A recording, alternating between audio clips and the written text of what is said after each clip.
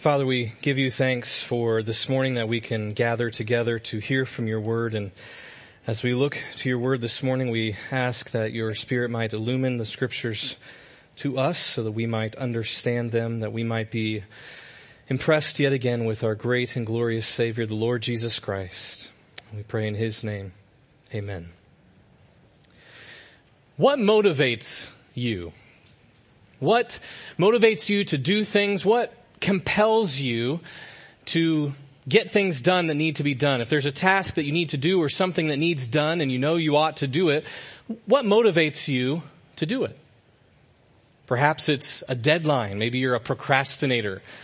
And you have a deadline coming and you know you've got to get it done by then and you wait, but there's motivation as that deadline approaches. Or maybe it's fear of not finishing, fear of not getting it done, fear of the consequence of not getting it done. Maybe yet it's motivation comes for you from just the encouragement of others. You can do it. Get after it. Well, spiritually speaking, let me ask, what motivates you to godliness? What motivates you to pursue holy living in your life? What compels you to conduct yourself as a Christian? Well, this morning we're going to be looking at a passage in Titus chapter 2 verses 11 through 14 that get to this very question. What motivates you? What's the compelling reason that a Christian would pursue godliness, or would pursue holy living, or would conduct themselves in a manner worthy of the gospel? We might even frame the question another way. Maybe instead of what motivates you or what compels you, we might ask, why? Why would a Christian obey God's commands? Why would a Christian pursue godliness in their life? And some people have asked that question because they're trying to figure out how is it that God's grace to us through his Son, the Lord Jesus Christ, and godliness and the pursuit of holiness in your life, how do those two things go together? As we've been hearing, and we know to be true from Acts 15, the past couple Sundays, we're saved by grace alone, through faith alone, on account of the finished work of Christ alone. We're not saved by our works. There's no amount of effort or doing that could earn our salvation. In fact, there's no amount of doing or effort or obedience that would maintain our salvation. Our salvation is secure because of the person and work of Jesus Christ. So then we say, well, why godliness? Why holiness? Why a pursuit of holy living? And we'll see in the text this morning that God's grace and a pursuit of holiness and godliness are not at odds with each other. They're not. They're not mutually exclusive.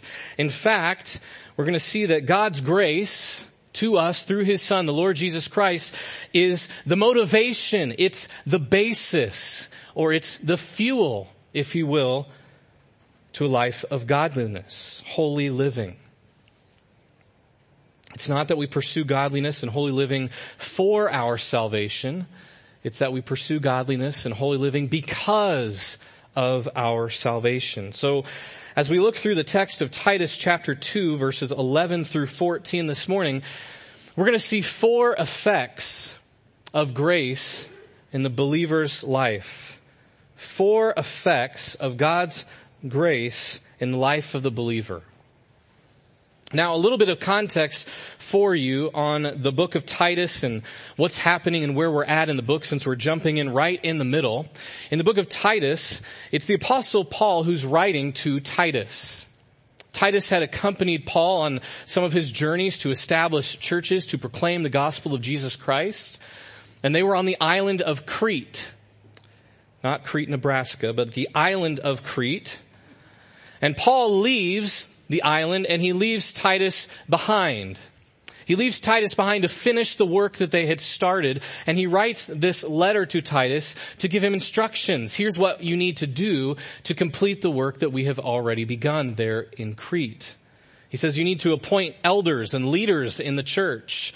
You need to address the false teachers that are there and among you on the island and in the church, influencing others, upsetting whole families, it says. You need to rebuke them. You need to deal with them. And then he says you need to teach them sound doctrine. And when he's talking about sound doctrine, he's talking about godly doctrine, healthy doctrine, doctrine of the gospel of Jesus Christ. You need to teach them these true and right doctrines, because what they're getting from these false teachers is not sound doctrine. And then he also says, Titus, you need to encourage these Christians. You need to motivate them in their conduct and how they're living, in their godliness, in their pursuit of a holy life. And it's very evident as you look through the book of Titus that Paul is definitely concerned with the behavior and the conduct of the Christians in Crete. It's really not any wonder that he's concerned with these things, considering where they're at.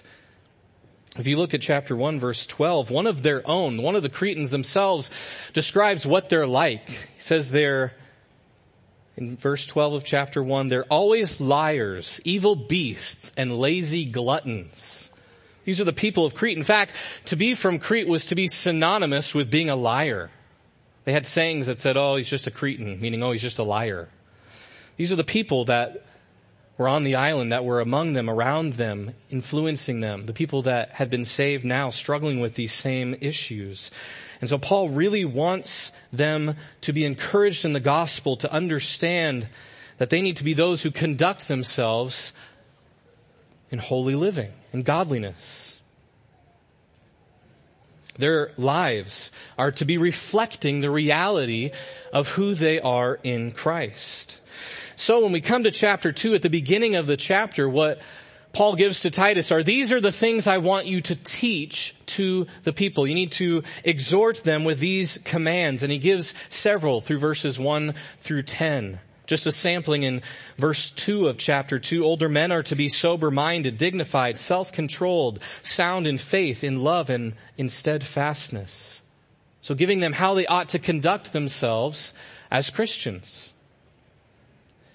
And then we come to our passage in verse 11, where Paul helps by giving them the motivation, what will fuel them to do those things, to conduct themselves in that way, to obey these commands, these exhortations. Now, usually what we see is in Paul's letters, these things are flipped. Usually he gives the motivation. He highlights the glories of Christ and what he's done for us on the cross, and then says, now in light of this, do these things. In the book of Titus, though, it's different. It's do these things, conduct yourself in this manner. Oh, and here's why. Because of Christ and what he has done for you. It's all the same, but it's flipped differently. So maybe you perhaps think of the book of Romans, when the first 11 chapters are filled with the gospel of Jesus Christ and what he has done for us and how we've been justified by his grace. And then we get to chapter 12 and he says, now in light of these things, offer yourself as a living sacrifice. This is your reasonable response. This makes sense that you would now obey in light of what God has done for you in Christ. So here we have, as he has given them the instruction, he's given them, here's what you ought to do. Here's how you ought to live. This is God's command to you, his exhortations of how you ought to conduct yourself as Christians. Now he gives these motivations, why you would do these things, what compels you to live in this way. And we'll see these again in 4 effects of God's grace in the life of the believer. Look with me at verse 11, and we'll see the first effect of God's grace in the life of the believer, and that is grace brings salvation. So first, grace brings salvation. Titus 2, verse 11. For the grace of God has appeared, bringing salvation for all people. Here we see at the beginning of this verse even the connection with the previous 10 verses. He says for or because. So do these things, conduct yourself in this way because. And here's the because, here's the reason, here's the motivation. The grace of God has appeared, bringing salvation for all people. This is because of the gospel. Because of what Christ has done. He says the grace of God has appeared. Grace. We hear this word so many times. Sometimes we forget what grace is. Grace is kindness or favor. More specifically here, it's God's unmerited, or sometimes people say God's demerited favor. His favor that we are undeserving of, that he shows to us through his Son, the Lord Jesus Christ. This grace of Christ coming to accomplish redemption for us by his life, his death, and his resurrection. It brings salvation. We can see that it's this grace that brings us justification. Later in chapter 3, verse 7, he says, so that being justified by his grace. This grace of God has appeared in the person and work of Jesus Christ. It's grace to us because it's freely given. It's something we don't deserve. What we are deserving of is God's just condemnation because of our sin, because of our law breaking. Because God requires of us that we would perfectly obey his commands. Always, all the time. Every one of them. And yet we fail to keep them. And so we're due his just condemnation. But God's grace to us is that he would send his Son Christ, who would be born under the law, who would perfectly obey his commands for us. And that would lead him to the cross where he would pay the punishment due to us for our law breaking. This is God's grace to us. And he said, his grace has appeared. It's burst on the scene, if you will. It's the word for an epiphany. Something that was previously concealed is now being known among you. And Christ in his incarnation comes to accomplish redemption for us, for those who would believe in him. It's grace. It's by this grace that we are saved. Ephesians 2, 8 and 9, for by grace you have been saved through faith. And this is not your own doing. It is a gift of God, not a result of works, so that no one may boast. Indeed, this is God's amazing grace that he lavishes on us through his Son. As we see this grace, we're left astonished and amazed, silenced by his wondrous grace that he's given to us. And it says that it's appeared and it's for all people, he says. Now, he's not here saying, Titus, you need to let them know that God saves all people. This is universalism here. No, it's for all kinds of people. If you consider what he said even in the previous verses, 1 through 10 of chapter 2, he talks about older men, he says. Then in verse 3, older women. And then later, younger men, younger women, bondservants. All kinds of people, even Cretans, are those who Christ has come to save, those who would trust in him alone for salvation. His grace has appeared in the person and work of Jesus Christ. This grace is something that's not new when it came to appear. This grace is tied to the very character of who God is. It's his essence, his being. We think of God's purposes that he set forth that are tied to this grace. 2 Timothy verse 9 and 10 of chapter 1, God who saved us and called us to a holy calling, not because of our works, but because of his own purpose and grace. This purpose that God set forth, it comes on the scene when Christ comes. We think of this grace tied to who God is. Exodus 34, when he's proclaiming his name, the Lord, a God merciful and gracious. He's the God of all grace. This grace doesn't begin when Christ comes, but it's now appearing. It's being manifested as Christ came, who is full of grace and truth.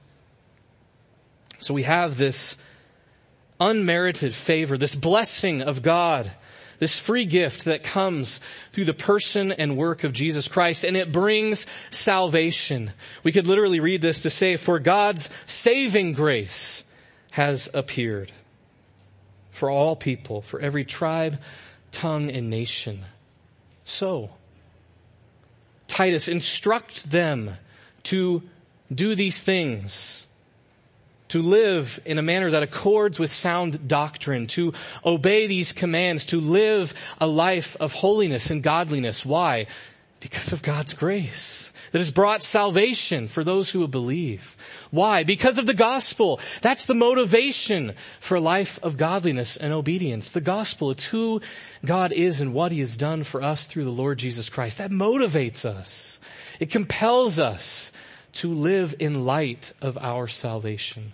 We don't do these things to earn. We don't do these things to maintain, but we do them because of what has already been done, what is accomplished in Christ. So the first effect of God's grace in the life of the believer is that grace brings salvation. And because grace brings salvation, we can obey. We can do the right thing. We can live a life of godliness. The second effect of God's grace in the life of the believer is that grace trains and instructs. Grace trains and instructs. Look at verse 12 of Titus chapter 2. I'll start in verse 11 so we can pick up where we were. For the grace of God has appeared, bringing salvation for all people, training us to renounce ungodliness and worldly passions, and to live self-controlled, upright, and godly lives in the present age. So the second effect is that God's grace trains and instructs us. It's still tied here when we get to verse 12. We're still tied to the grace that has appeared in verse 11. He's saying we're still talking about God's saving grace. It has appeared, it has come, it has brought salvation, and God's grace now, it says in verse 12, trains us. It instructs us, or maybe disciplines, educates, teaches us. The idea here is of a student who is being instructed and given guidance and oversight by God's grace. It's a corrective instruction. And all of it, one writer says, has been designed to form proper habits. This instruction, this training that we receive from God's grace. Grace is personified here as the instructor and teacher in our life, in the life of the Christian. It trains us, those who are trusting in Christ alone for salvation, those whose salvation has come to. One writer says, grace bases all of her teaching upon the great facts in which her first grand revelation of herself was made, and finds all her teaching power in those mighty memories. Grace, it instructs us based upon the facts. What are these facts? These facts of the gospel. That Jesus Christ came and died for our sins in accordance with the scriptures, that he was buried and he was raised on the third day in accordance with the scriptures. These are the facts of what happened. Christ who came to accomplish redemption. And so because of this, God's grace now trains us and instructs us. You see, we continue to depend upon God's grace for the entirety of our Christian life. It's not something that we start with. We have God's saving grace, and now we move on to something else. No, this is grace, God's grace that we depend upon for the entirety of our life. It's God's grace that not only saves us, but sanctifies us, renews us in the inner man, transforms us into the image of Christ, our Savior. It's all of God. It's by grace that this is happening. It's by grace. We are now a new creation. And this transformation begins and continues as we are trained, as we are instructed by God's grace. And we see a couple things that this grace trains us and instructs us to do. It says, training us in verse 12, training us to renounce ungodliness and worldly passions and to live self-controlled, upright, and godly lives in the present age. So here, now, in this present age, amongst the world that we live in, we are trained and instructed to do these things, to, one, renounce ungodliness, and two, to live self-controlled, upright, and godly lives. You think of renouncing here, it's that grace instructs Christians to essentially say no to ungodliness, to be those who see sin, call it what it is, and say no to ungodliness, to say no to sin and unrighteousness, to be those who are giving up and denying the sin and its control in your life by the power of the Spirit. And this continues on in the Christian life. This ungodliness is godlessness. The worldly passions it speaks of here in verse 12 are the desires or behaviors and the conduct of the world around us. It said in this present age, consider even the Cretans here who he's writing this to, who they're living amongst, right? The evil beasts, lazy gluttons, liars, right? The people we live among. And such were some of you, right? Paul writes in 1 Corinthians. He's saying you still live in and among them, and now the grace of God trains us and instructs us and enables us and empowers us and gives us the ability to say no to sin and unrighteousness, to renounce it, to reject it. We now, because of God's grace and its sanctifying work in our life, we desire to be free from that sin and the corruption of this world around us. So grace, yes, it saves, but grace, it sanctifies us by the power of the Spirit in us and trains us to say no. But really the movement of the verse here is not only to focus on that negative side, the saying no, but really to point to the positive side. Almost like saying, training us that by denying ungodliness, we might live to these things. We might do these things instead. And he gives 3 ways or 3 things that characterize how we might then live as we're saying no to godlessness and ungodliness and unholy living and the corruption of the world around us. How are we then to live? And he gives us 3 ways. And these 3 ways kind of relate in regard to yourself and your relationship to others and your relationship to God. He says back in verse 12, training us to renounce ungodliness and worldly passions and to live self-controlled, upright, and godly lives in this present age. Self-controlled is to be thoughtful, sober-minded, to think with a clear and sound mind. This goes with the sound doctrine that they're to be instructed in, the gospel, the good news of Christ, sound godly doctrine, healthy doctrine, to be sober-minded, to be thinking on these things. This is listed even in the verses previous. And then as we relate to others, he says that we are to be upright, to have right dealings and relationships with others, to be kind and gracious toward others. That should be what characterizes our conduct. We say no to ungodliness and yes to generosity, to loving one another, to brotherly affection. I love in Romans 12 where it says to outdo one another in showing honor to each other. To be kind to one another, tender-hearted, forgiving one another as God in Christ forgave you. This should be what characterizes your conduct. How? Because of the grace of God in your life and what it has done for you by saving you, yes, and sanctifying you and training you to say no to sin and to do these things. This is your motivation. It's God's grace. It's the power of the gospel and the work of His Spirit in your life. Also, he says, as it relates to God, to live godly lives, to have a right relationship with God. And as I consider these things, it's very reminiscent, isn't it, of how Jesus sums up the law, right? To love your neighbor as yourself, to love God with heart, soul, mind, and strength. And we know that we fail to do these things. What's God require of us? To perfectly love God and love neighbor. And we have failed to do that because we are lawbreakers. And so we say, but now I'm being told I must do those things.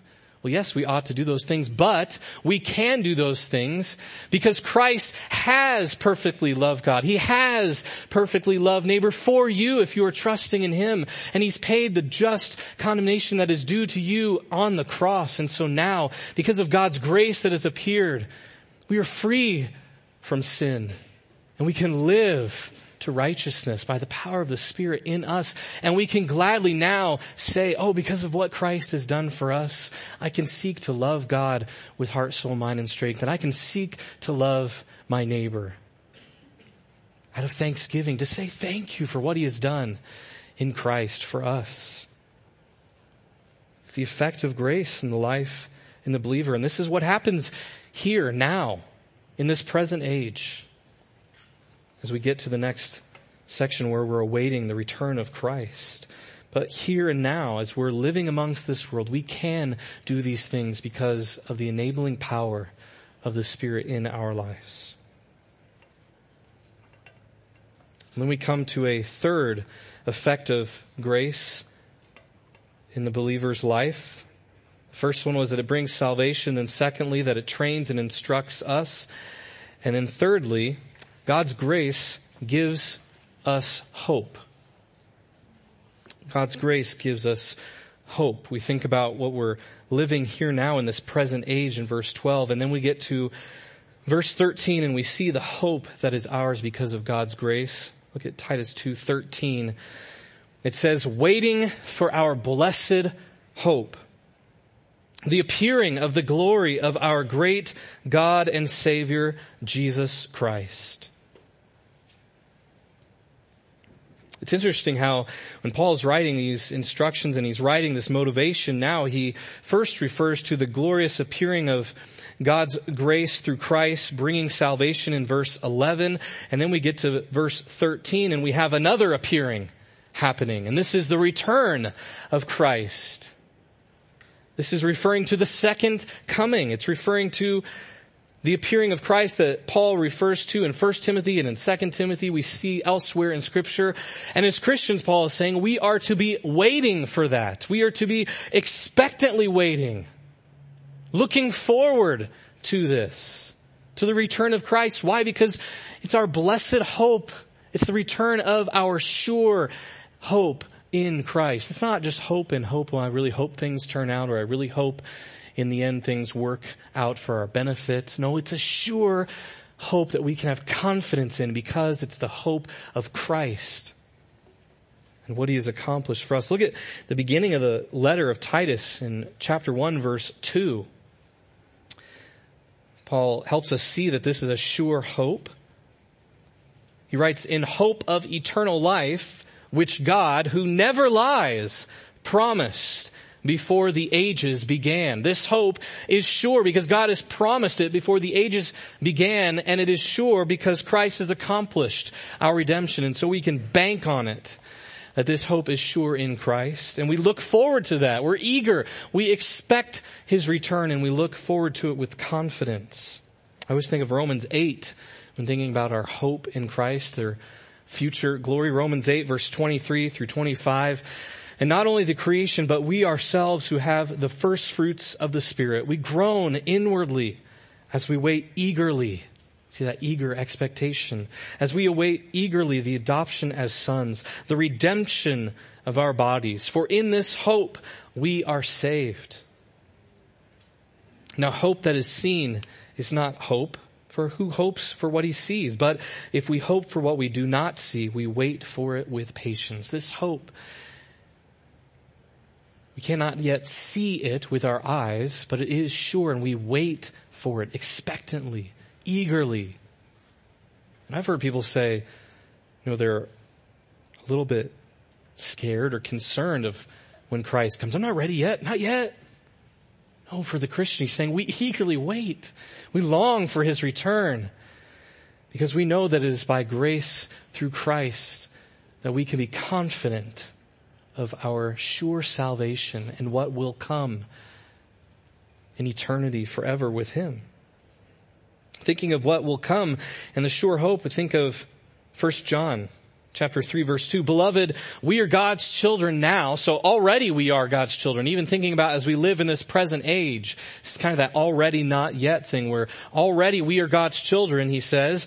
And what we will be has not yet appeared. So there's already something that is ours. This salvation is ours, but it's not yet been fully revealed to us because Christ is yet to come. And then he continues to say, but we know that when he appears, Jesus, we shall be like him because we shall see him as he is.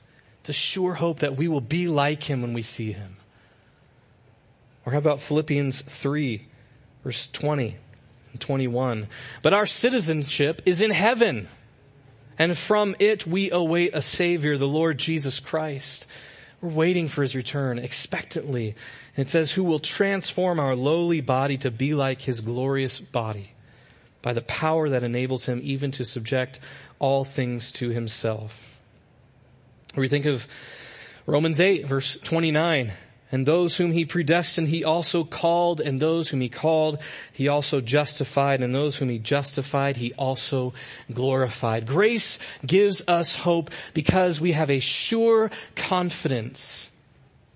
It is done. It is finished because of what Jesus has done through his life, death, and resurrection for us. So we look forward to his return. We eagerly await that. So while we are eagerly awaiting, what do? We can be busy doing the work of Christ. We can be busy obeying him out of gratitude, out of thanksgiving, looking forward to his return. And this return is going to be one of great glory, it says in verse 13. It says that we're waiting for our blessed hope, the appearing of the glory of our great God and Savior, Jesus Christ.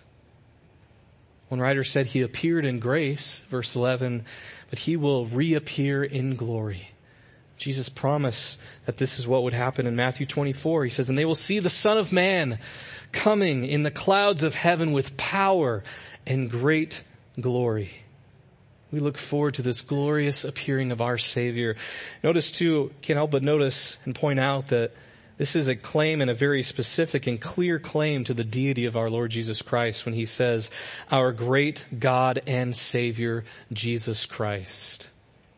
He is the eternal Son of God, very God of very God, who came to accomplish redemption for us when the grace of God appeared, bringing salvation. What a matchless Savior we have in Christ, who alone is mighty to save, full of grace and truth, who bought us with his blood on the cross. And by faith and trust in him, we're forgiven, we're justified. And his grace then trains and instructs us as we look forward to his return. Almost here you could maybe even sum up some of these things that grace does and the effects it has by saying grace brings salvation, grace sanctifies, and grace glorifies as we look forward to that already not yet, of what is yet to come. Well, finally, the last of the four effects of God's grace in the life of the believer. Grace brings salvation, it trains and instructs, it gives hope, and then finally grace makes us zealous for good works. Grace makes us zealous for good works. Look at verse 14 in Titus chapter 2.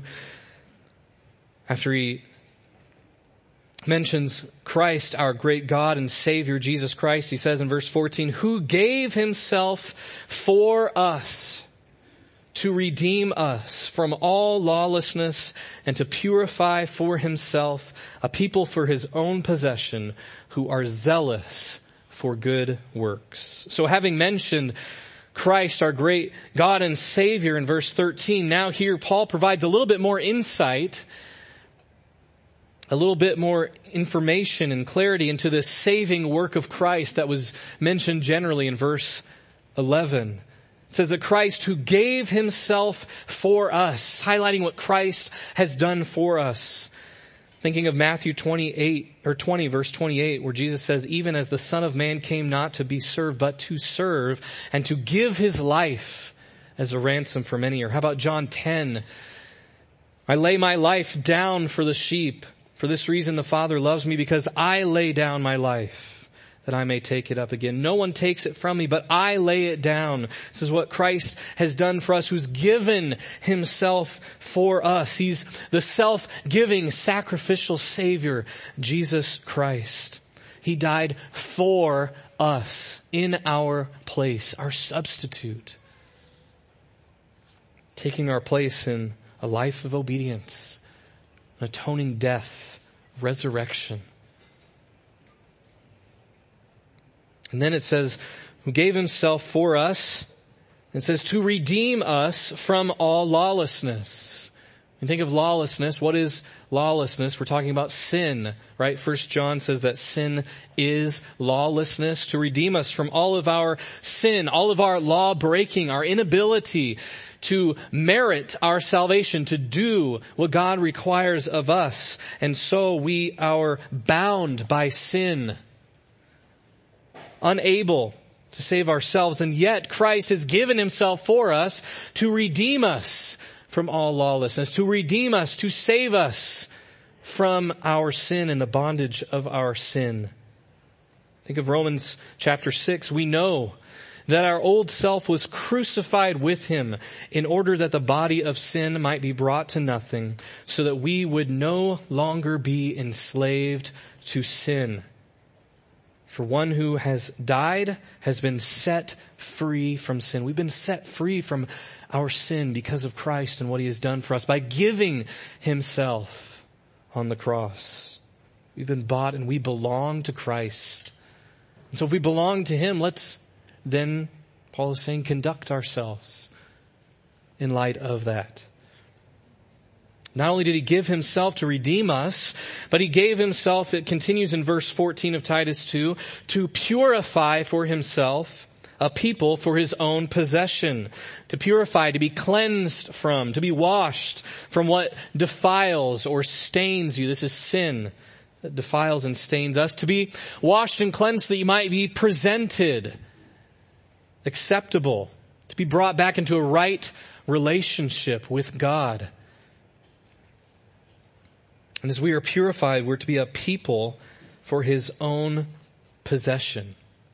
A lot of imagery and words here reminiscent of the Old Testament. You think of sacrifice, Christ giving himself as a sacrifice for sin once for all. You think of all the sacrifices in the Old Testament. You think of Christ, our Passover lamb, sacrifice for us. You think of him redeeming us, delivering us from our sin, our bondage to sin. You think of people of God delivered from Egypt and the slavery they were held in bondage. Purify, cleansing. You think of washing.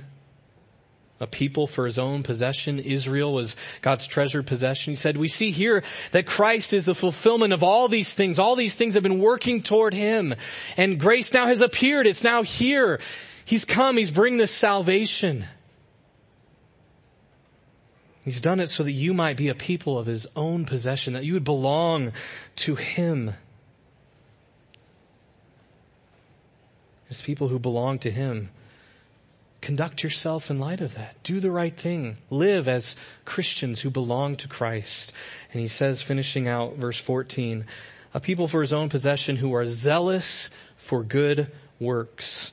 He says that as God's chosen people, as God's people who belong to him, who have been redeemed, who have been purified because of what Christ has done, you ought to be zealous for good works. You should be enthusiastic, eager to do good works, because not you are doing it because you are trying to save yourself, earn God's favor, keep him happy, or do the right thing so he might accept you on the final day. No, because you belong to him. Your salvation is sure in Christ. So now, out of gratitude, out of thanksgiving, you want to do the right thing. You want to do good works that would honor and please him in the way that you conduct yourself in this present age amongst this world filled with corruption and sin. You think about these people in the church in Crete, and he's saying they need to conduct themselves in the right way because you have these Cretans that are known to be liars. They need to look different than them because they are different, because they belong to Christ. So we'd be zealous to do these things. Is that true of us? That we're zealous, enthusiastic, longing to do good works that would honor and glorify him, not to earn our salvation, because we're thankful. And because God has prepared these works for us. Think of Ephesians 2, 8 and 9 I read earlier. For by grace you have been saved through faith, and this is not your own doing. It is the gift of God, not a result of works, so that no one may boast. And then in verse 10 of Ephesians 2, for we are his workmanship, created in Christ Jesus for good works, which God prepared beforehand that we should walk in them. We are a new creation in Christ because he has made us alive. Why? So that we might do good works. God has prepared them for us so that we would walk in them. It's our right response. I love Romans 12 where Paul is saying this is our reasonable act of worship. This is what makes sense for us to do these things. No longer are the commands of God a burden to us. They're a burden as we're under the law for salvation from the moment we're born. But as we're in Christ, they're not a burden to us anymore because we're not under the law for salvation. We're in Christ, and so now God's law is a delight for us to do. We love to obey, to do good works, to honor God who has saved us by His grace through Christ. You see, it's all of God's grace. All of it. It brings salvation. It trains us, instructs us, sanctifying us, giving the power and strength to say no to sin and yes to righteousness. It gives us a sure hope in Christ because of what He has done for us. And it makes us grateful people. Are you a grateful people? Are we a grateful people? I love what one songwriter says. He says, don't you just want to thank someone for this? Don't you want to thank God for what He has done for us and His Son, the Lord Jesus Christ? So give Him thanks. Honor Him with your life of godliness and holiness by the power of the Spirit in you. It's all of Christ and what He has done. The good news yields our good works as we depend upon Him and rejoice in what He has done. Let's pray together. God, we give You thanks.